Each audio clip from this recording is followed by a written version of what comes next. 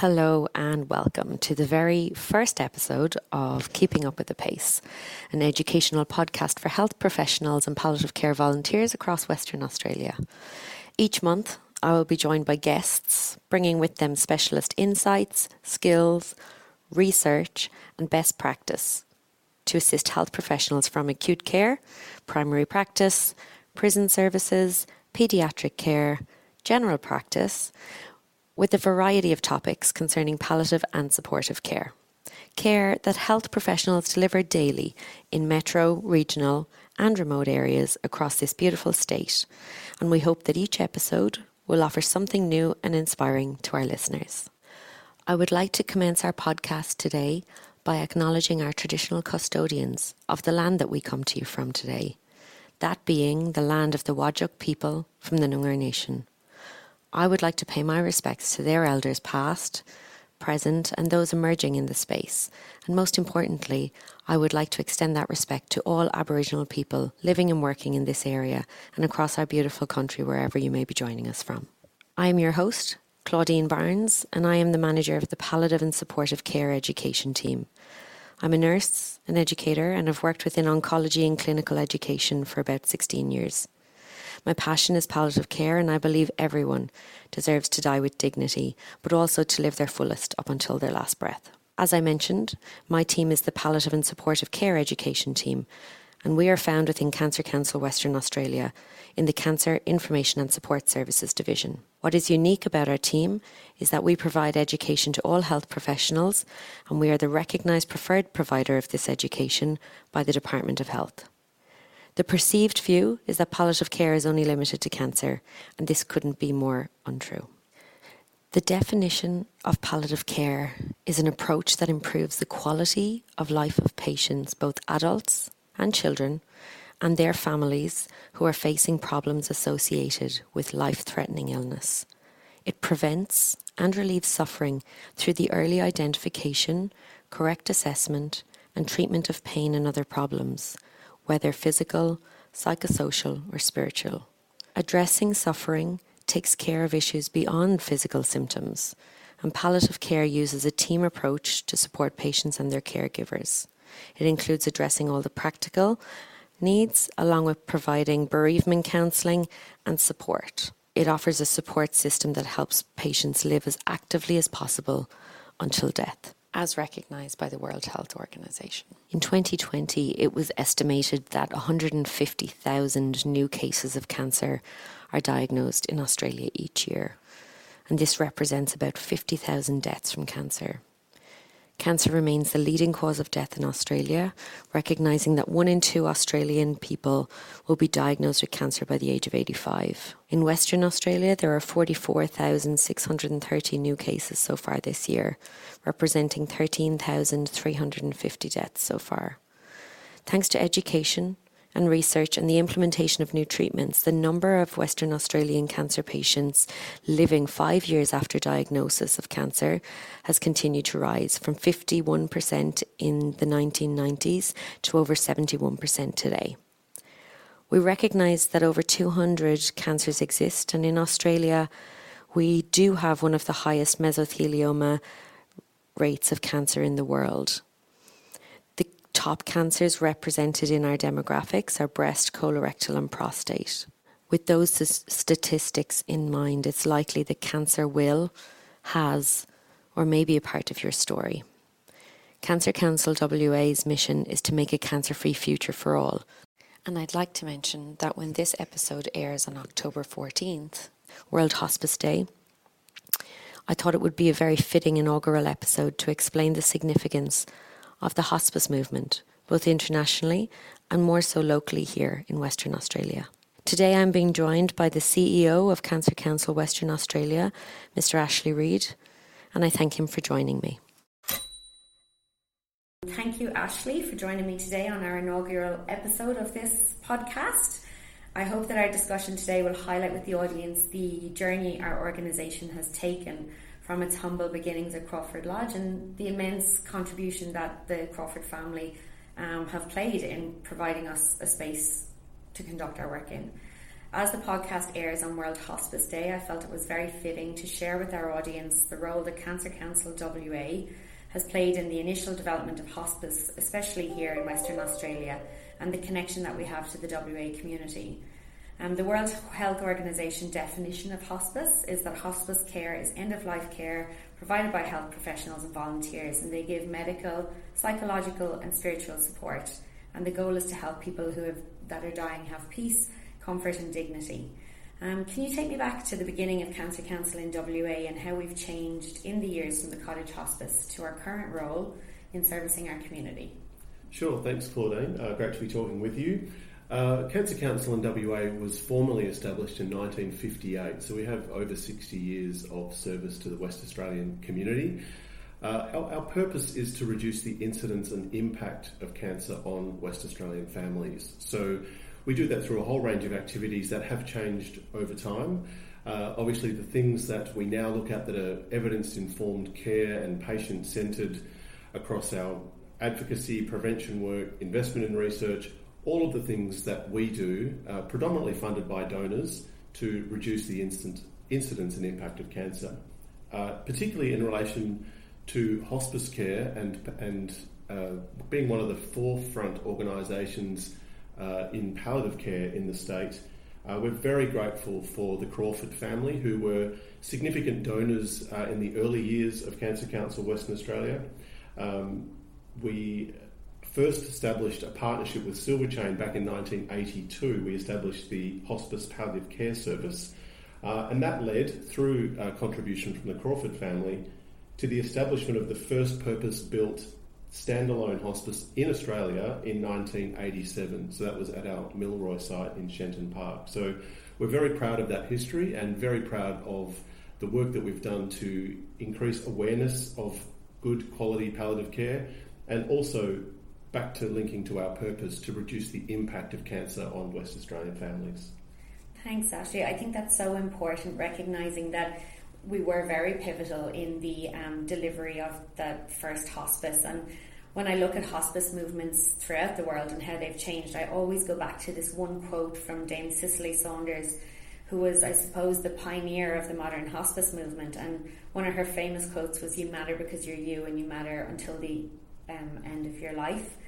How do you think Cancer Council WA assists our community in embodying that message today? And you've highlighted really well how we started, but how do you think we do it right now in the current day?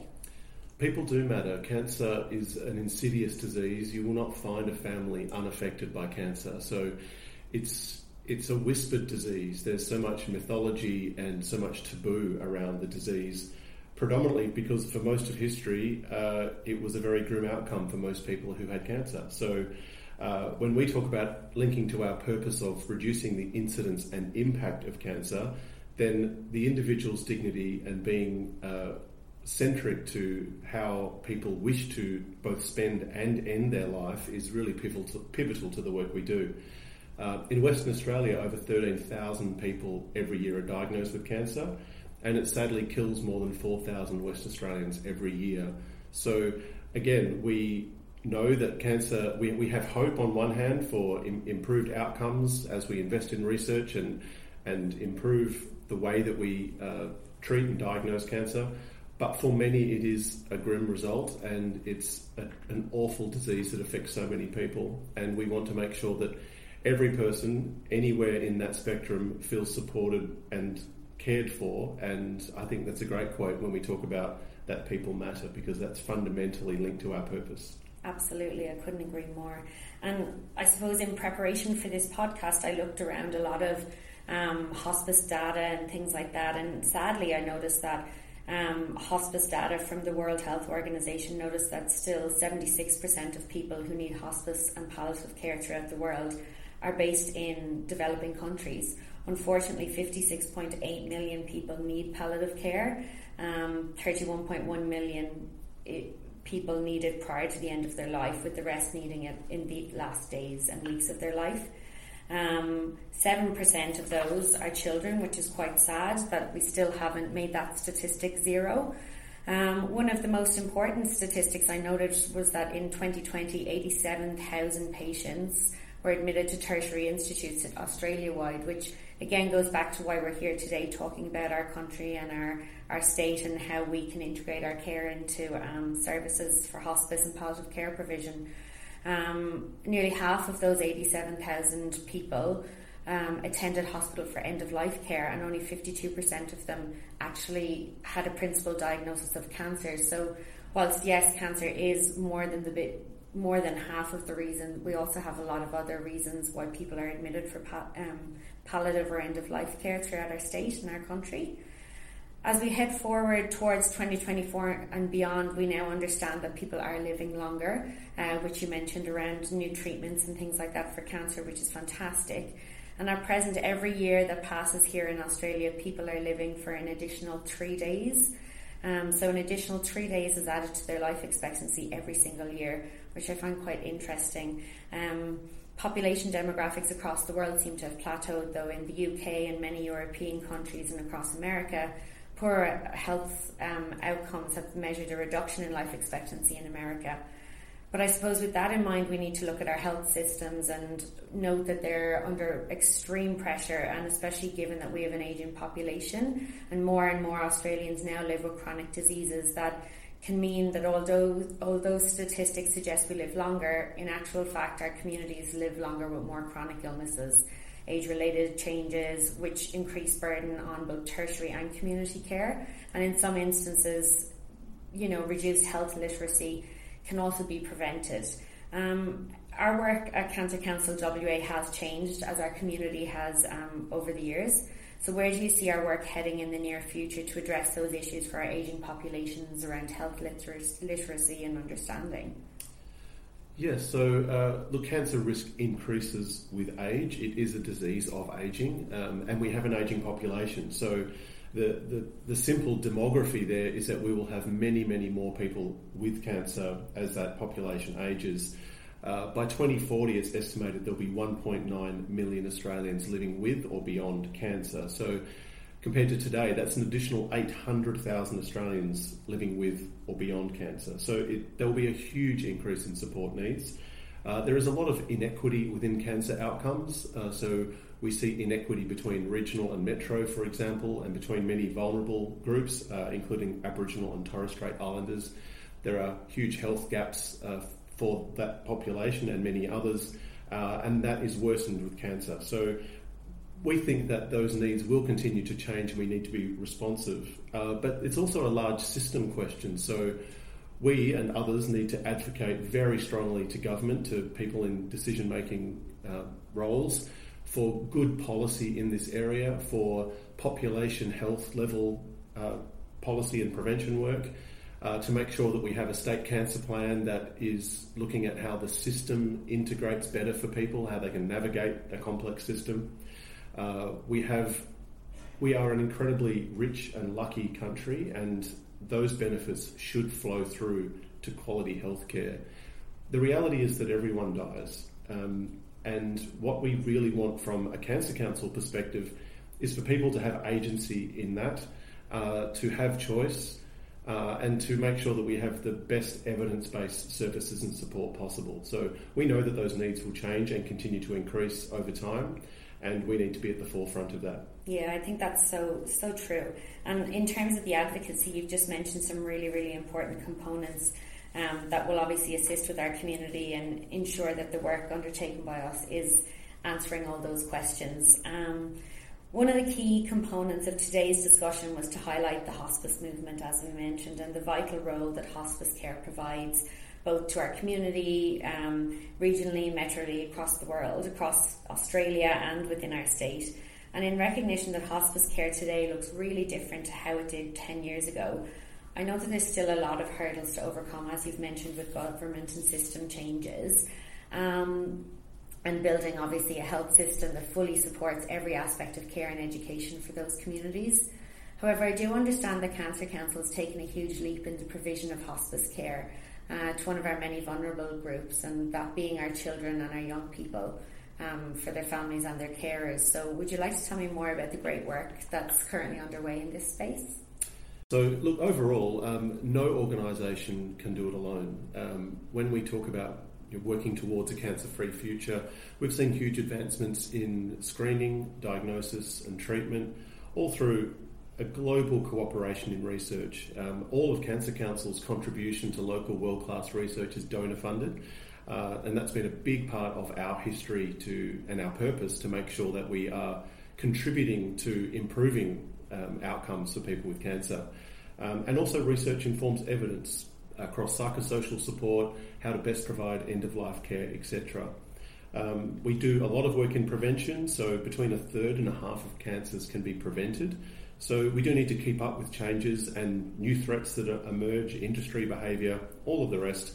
But the key, I think, across all of those is collaboration and cooperation. None of us can do this alone. We need government as active in this space as a whole range of health and community service providers to make sure that people have good evidence-based information, the best support that we can possibly provide, and research that's contributing to ongoing improvements in diagnosis and treatment. So it's a large and complex space, but with that cooperation and collaboration, then anything's possible. Your question also linked to work in the children's space. We have been working closely with the Perth Children's Hospital Foundation, and they have been fundraising, looking to establish Perth's first, the inaugural Children's Hospice in Swanbourne. And we are very proud to be a significant contributor to the establishment of this service. We received a significant bequest from a Mr. John Street a number of years ago, who was quite clear that he wished to improve hospice care in the state, and the contribution that we can make through that bequest is $10 million towards the establishment of Perth Children's Hospice. For families that are probably going through one of the most difficult things any family can ever face, and that is to have a child with a life-limiting illness, to be able to contribute significantly to the establishment of that facility and that service is something we're very proud to be a part of, and quite humbled, to be honest. There's been many amazing donors and supporters that have come forward, and we hope that contribution will ease some of the pain for those families as they go through that most distressing experience.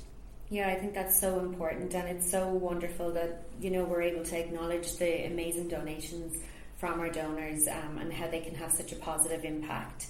I think just touching on palliative care for children, I know that the World Health Organization, they've kind of defined it as a special and closely related field to palliative care, and that palliative care for children is active total care of child's body, mind and spirit, and also involves giving support to family, and it begins the moment that child is diagnosed with a life-limiting condition. And obviously, as you mentioned, Ashley, it's really, really important that we not only support the child but the family, and by having a purpose-built space, I think it'll be a wonderful addition to not only our local community but our whole state, and perhaps even further afield. I think I'd like to express that I'm very proud and humbled to be part of an organisation that sees gaps and works to close them. I recognise that tremendous work of our communities and governments alongside our organisation to ensure that we have a safe space for our young West Australian community to receive that timely, appropriate care. I mean, within our team, we recognise that talking about death is really uncomfortable for many community members and for the general population, and recognising that nobody wants to die, and understands that unfortunately illness and disease are out of our control at times, and that vulnerable populations which you've discussed, such as children or older adults and our Aboriginal and Torres Strait Islander people, that at times they do experience poorer health outcomes, and at times are perhaps not as involved in the immediate care that we want them to be involved in. I think talking about these hard topics opens the door for those conversations, and to see the reality that is faced by many, that we want to build hope and resilience for our community. One of the key components about our collaboration within my team is to talk around palliative care, death and dying, and death literacy, and we work closely with Palliative Care WA, and we use their Think, Talk, Write, Share advocacy program as a means of educating our community, similar to what we do at Cancer Council WA with educating our community on avoiding incidences of cancer and finding cancer early in detection. with that in mind and recognising that at some point all of us are going to die, and putting in place our wishes and hopes early through documents such as the advanced care plans, advanced health directives, values and preferences documents, it can mean that our transition to death is in line with our hopes and values. And having recently returned from the Oceanic Palliative Care Conference, I was struck by an overwhelming question that was asked daily of all the participants, which was quite uncomfortable. But it was, what are you hopeful for? And I think it's something I'm actually going to continue to ask all of my podcast guests, because I feel that it's a really important message to build hope and to build resilience within our community, and it has to start somewhere. So with that in mind, Ashley, what are you hopeful for? Well, it's a very big question. I love representing Cancer Council WA. I put on a suit most days that has a daffodil pin on the suit, and the daffodil is the international symbol for hope. So every single day when I'm representing Cancer Council, I'm representing hope, which is a very humbling thing, I love that about my role and being able to represent such an amazing organisation. I'm hopeful for a future where cancer is no longer a whispered word. I'm hopeful that eventually cancer is something not to be feared. I have children. I have 2 adult daughters. I would love for them to be in a world, and for my grandchildren one day to be in a world where cancer is not a disease to be feared. So I think about it from the perspective of my own life and my own family, as well as the organisation's purpose that I represent. And I am hopeful. I think some of the advances we've made in recent times are just extraordinary, and that those will continue, and we will all be working towards a cancer-free future. Thank you so much. I think that's very, very eloquently placed, that absolutely a cancer-free future would be the epitome of everything we work for and hope to achieve. So with that in mind, I will say thank you for joining me today on the podcast. And again, we just want to celebrate the amazing work that's done by so many of our staff across a variety of different communities, both here in WA and across Australia and throughout the world, in relation to working with cancer, working with people with end-of-life and palliative care needs, and also the hospice movement at large. And that concludes today's episode. I'd like to thank you all for listening. Hopefully you found it engaging and insightful. Should you have any queries or questions for any of the guests that we've had featured so far, or myself or the team, feel free to get in contact with us through email. That's PACE, PASCE, at cancerwa.asn.au. Similarly, you can find our webpage through www.pace.com.au. Here you'll be able to find a list of our events, upcoming education sessions, and if or when we're coming to a town or regional area near you. You can also subscribe to our newsletter, which it will allow you to do on the webpage, and engage with our learning management system through free e-learning, additional resources, discussion boards. We look forward to sharing our next episode with you. So until next time, keep up with the pace.